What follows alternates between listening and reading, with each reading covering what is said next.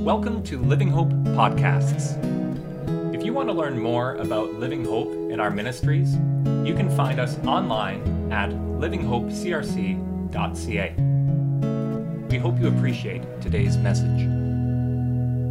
At this point, I invite you to open up your Bibles to the very last passage in there, Revelation chapter 22. We're going to be looking at verses 16 through 21. This is going to be opening up our Advent series. The title for this Sunday is Our Hope, or Our Future Hope, what we look towards. Our Advent series is called Our True Hope, looking at where our truest hope lies, centered in Jesus. Our hope isn't just the fact that Jesus lived and died. It's not just in his life, death, resurrection, and ascension, but it's also in this fact that Jesus will return and set all things right. And this comes up quite openly and clearly in our passage today. Before we read, let's turn to God in prayer. Gracious God, sometimes we see your hand in little events, and sometimes we see it in the broad sweep of history. Stir our hearts that we may be people of hope. Help us to seek you in your word, and keep us from growing weary as we wait, that we may not miss the glory of your appearing. Even so, come quickly, Lord Jesus. Amen.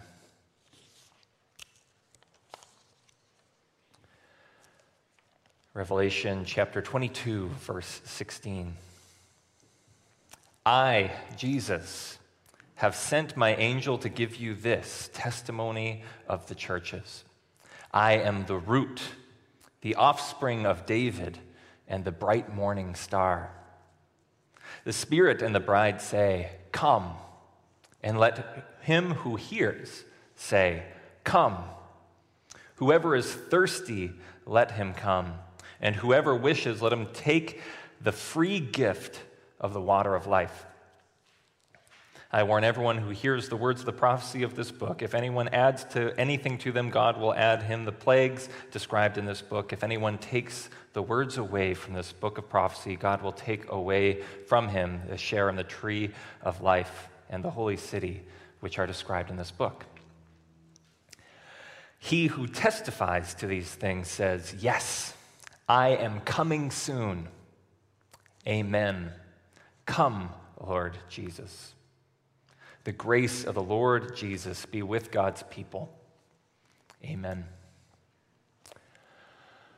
The word of the Lord. Thanks be to God.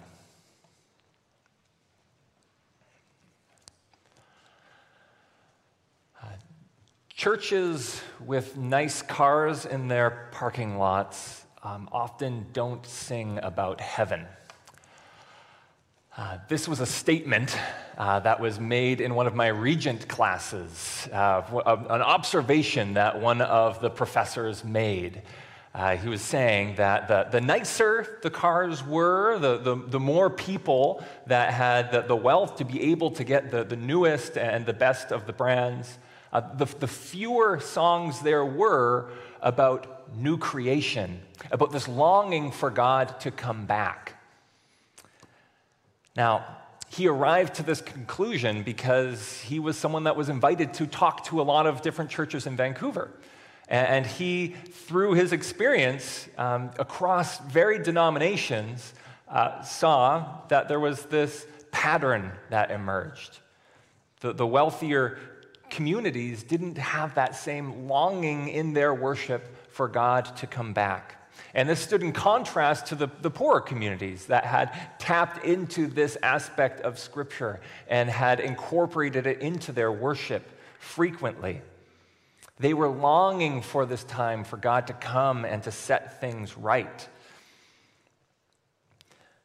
His statement was not that like nice cars were bad things or that to be wealthy is bad. He was very grateful for all the different churches in their diversity. But he was making this broader observation that a lack of diversity in our communities can actually mean that we don't see or highlight different aspects of Scripture that otherwise other people can help point us towards. Often, these wealthier communities would get so excited about the victory of Jesus, the power that he has, and his lordship. And these are wonderful things that we want to affirm, but it shouldn't stop there.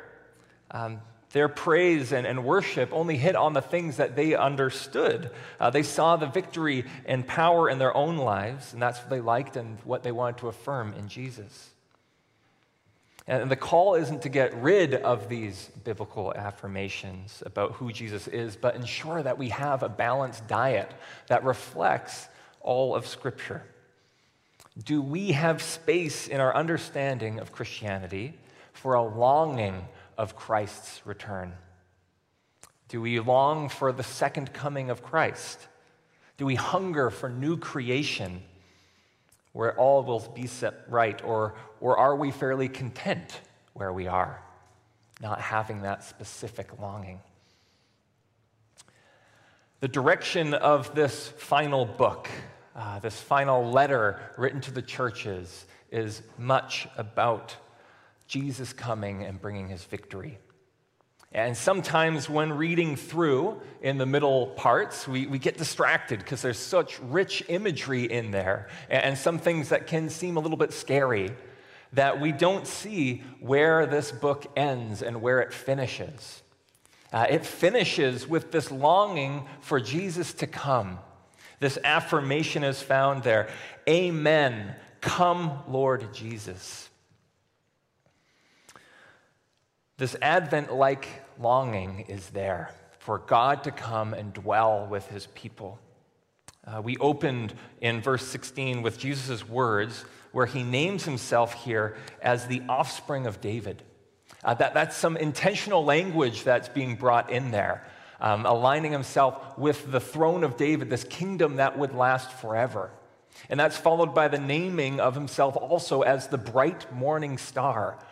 This moment in the night where things are darkest and afterwards the light comes. To identify with the bright morning star is to identify this new time where this light will come and shine again. In response to that, the Spirit and the bride say, "Come," and let him who hears say, "Come." There's this enthusiastic response. They want Jesus to come back and to set these things right. And one of the reasons why they can eagerly invite Jesus to come is because they know that this arrival is good news for those who know Jesus. Because Jesus gives this gift of eternal life for all who thirst for it. Let's look back here again. In verse 17, whoever is thirsty, let him come. Whoever wishes, let him come and take the free gift of the water of life. It is free, and it is for all who wish to come. And the cost has been paid. Through Christ, we are washed clean, and we don't need to fear the judgment in the second coming. But we can look forward to the joy of having that thirst quenched. In some churches, there's this phrase, "come as you are." And this is meant to be a phrase of invitation that we don't have to have our lives all kind of put together, that we can just come in wherever state we are in.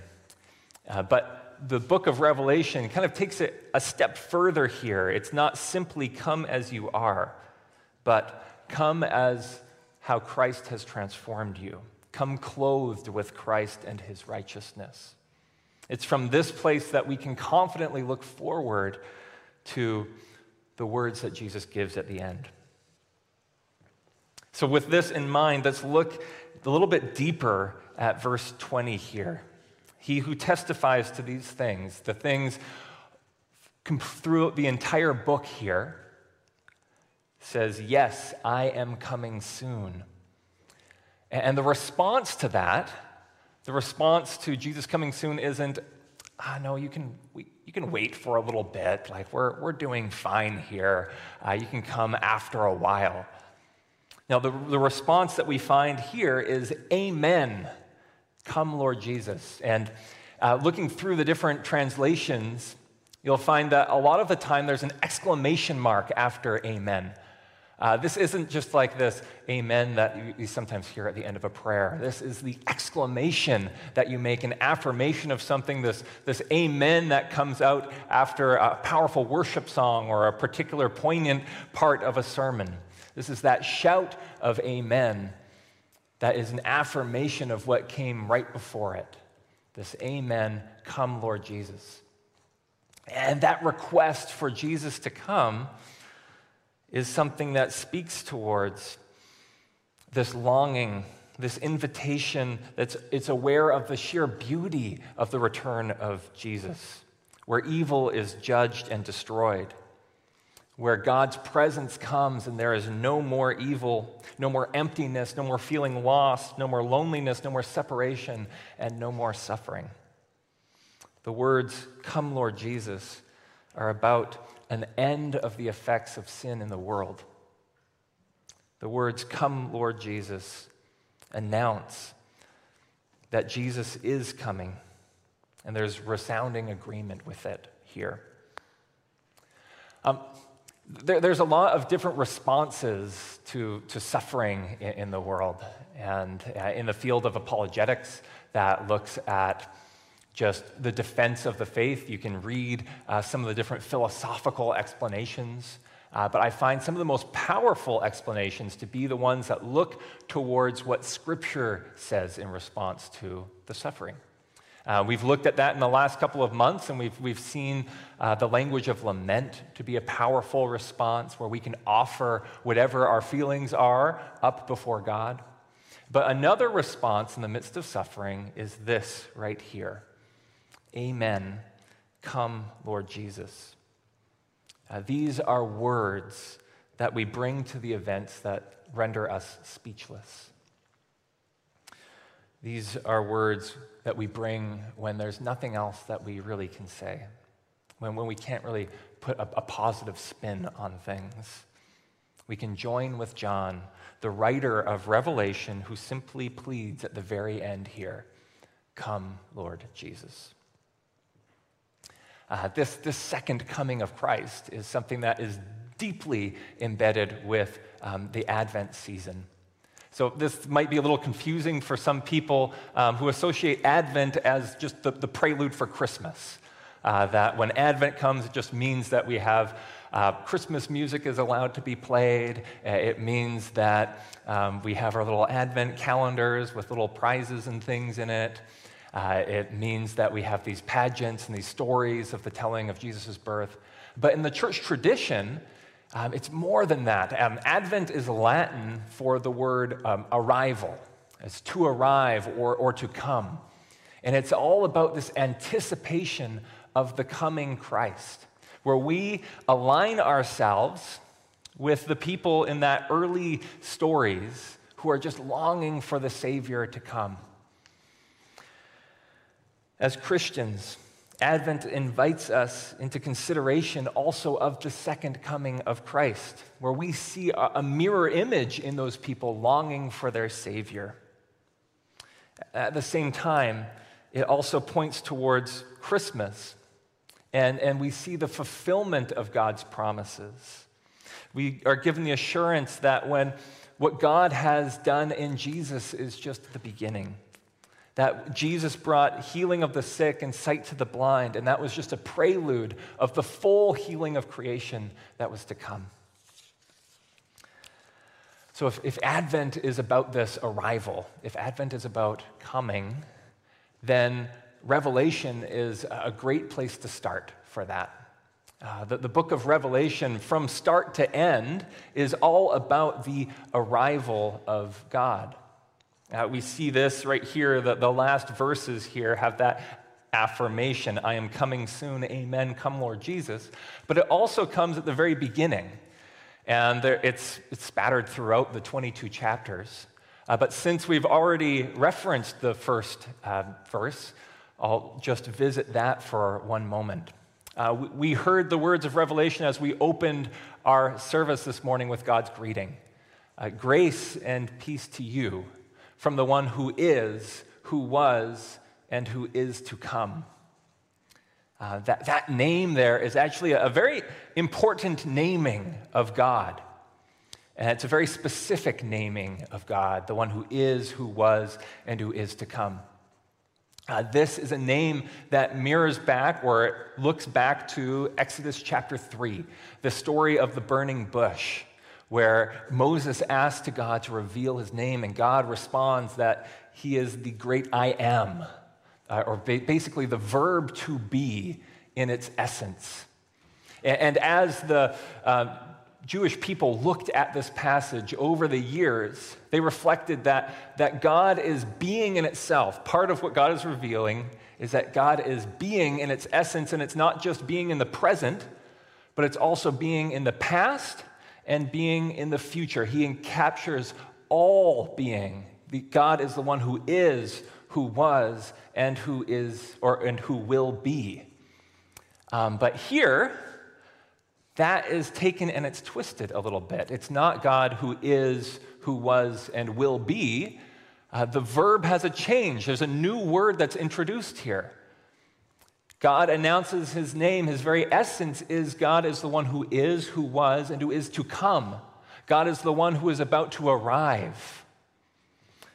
What he's saying here is that this name change signifies the very essence of God. Part of his very being is God is the one who arrives, who rescues, whose redemption is on the way.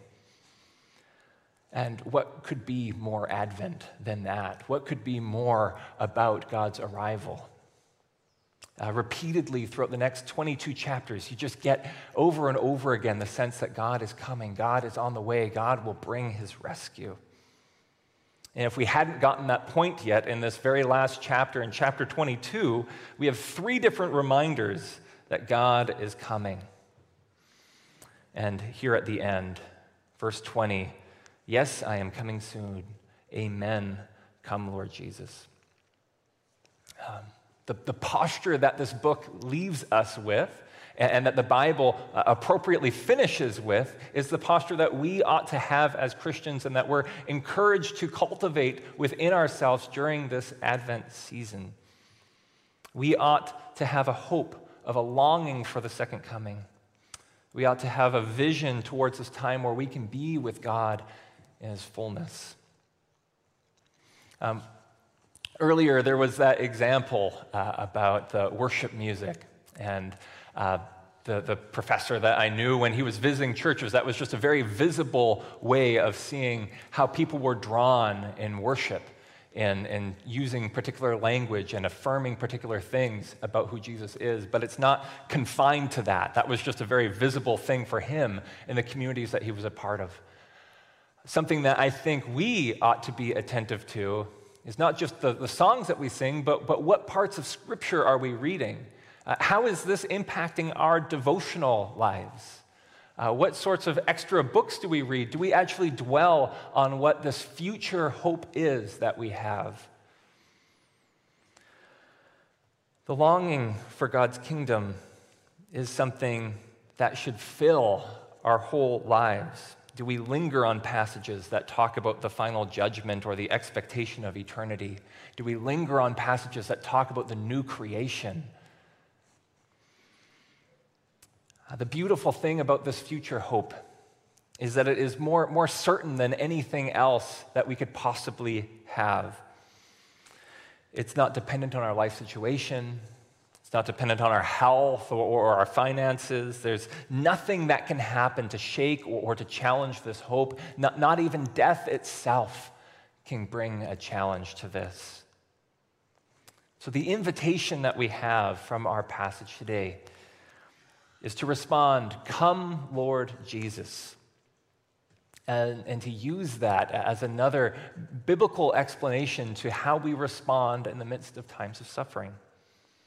It's a response that acknowledges that things are not right, but there is a promised time where things will be made new. With that, I just want to take a moment to recognize some of the specific places where we may have turned and used this type of language. The one perhaps most obvious is in the midst of the flooding. It can remind us of our vulnerability. In the midst of fatigue, exhaustion, and lostness, we can use these words. Come, Lord Jesus. In response to COVID-19, in the midst of a global pandemic, we see how arguments are there around different restrictions, the pain that it's caused for those who have lost loved ones, for the pains that it has brought us. We can respond with these words. Come, Lord Jesus. In the past 2 years, there's also been many other things that have come to the surface in our broader culture. There's been the Me Too movement and the increased awareness of sexual abuses, the growing awareness of racism that's still present in Canada, the reminders of the abuses of the residential schools. We look at all of these things and we respond, come, Lord Jesus. The church isn't exempt from this either. In the past few months, there's been a fairly popular podcast out there called The Rise and Fall of Mars Hill. It looks at a particular church in Seattle and the abuses of power that took place there. In the past couple of years, there's also been examples of abuses from trusted Christian leaders. So when we hear of sexual misconduct from people like the famous church planter and mega church pastor Bill Hybels, or renowned apologist, world-renowned apologist Ravi Zacharias, there seems to be no shortage of stories of brokenness in this world. And we hear these reports and we acknowledge the hurt and the sin that is present, and we respond, come, Lord Jesus. Bring an end to the hurt and evil. So I invite you to take these words and to be able to incorporate them into your prayer life if you haven't already. They don't give an explanation to our suffering, but they do provide a response. They do provide a direction and place our hope somewhere. Now, of course, that's not all we are called to do. We don't just say, come, Lord Jesus, as an excuse to say, well, that's fine. It's all going to be taken care of at the end. We may as well just let it be. That doesn't fit within the story of who we are. It doesn't fit within this broader story of what it means to be incorporated into God's people who bring about God's redemption. Because when we speak the words, come, Lord Jesus, we're also acknowledging a place that is in need of God's love and God's light. So the church in the Bible is often referred to as the body of Christ. The people of church, through the work of the Spirit, were to bring God's presence to the people around them. So in a way, to speak the words, come, Lord Jesus, into those situations is already to proclaim places that we are meant to inhabit. So looking back on that list of things for the flooding, we can bring Christ with us when we meet the short-term or the long-term effects of those who have been affected by the flooding. We also can offer our companionship for the long road ahead for those people. In the midst of COVID, we can continue to imitate the sacrificial way of Christ in protecting and offering care for those who are most vulnerable. We can sacrifice the things that we love on behalf of others. When we hear about the abuses that have taken place, we can take them seriously and we can listen. Even when in the listening we see ourselves implicated in what has caused the hurt. We can take steps towards healing and change. We can be listeners of stories of abuse in the church. And we can allow that to help shape us into being a safe space, a space that is open and welcoming and hospitable for all who come. Each space gives an invitation, and there's many more that we could draw from, but each one gives an invitation for us to be able to show Christ. It gives a foretaste of what is to come when the goodness of God with us is here in its fullness. So this week, as we step into the Advent season, I encourage you to begin with considering the second coming of Christ, to allow that to shape our hope. To ask yourself, is your hope anchored in such a way where we can affirm alongside John these last words here? Amen. Come, Lord Jesus. And lastly, we can take this discerning eye that we bring towards the world and the sin that's present there, and we can also bring it and turn it towards ourselves, recognizing our own sin too, our own need to be saved, cultivating within ourselves a longing for the one who comes to save us from our sin. This too will lead us to, it will point us to, direct us to this Christmas joy that celebrates that because of Jesus, the water of eternal life is free and it's available for all who thirst for him. So, amen. Come, Lord Jesus. Let's pray.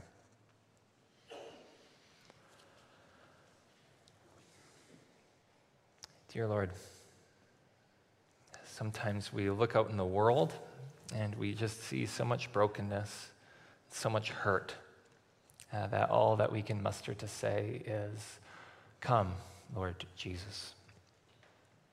Sometimes we look at our own lives and the ways that we have failed, the ways in which sin seems to stick to us.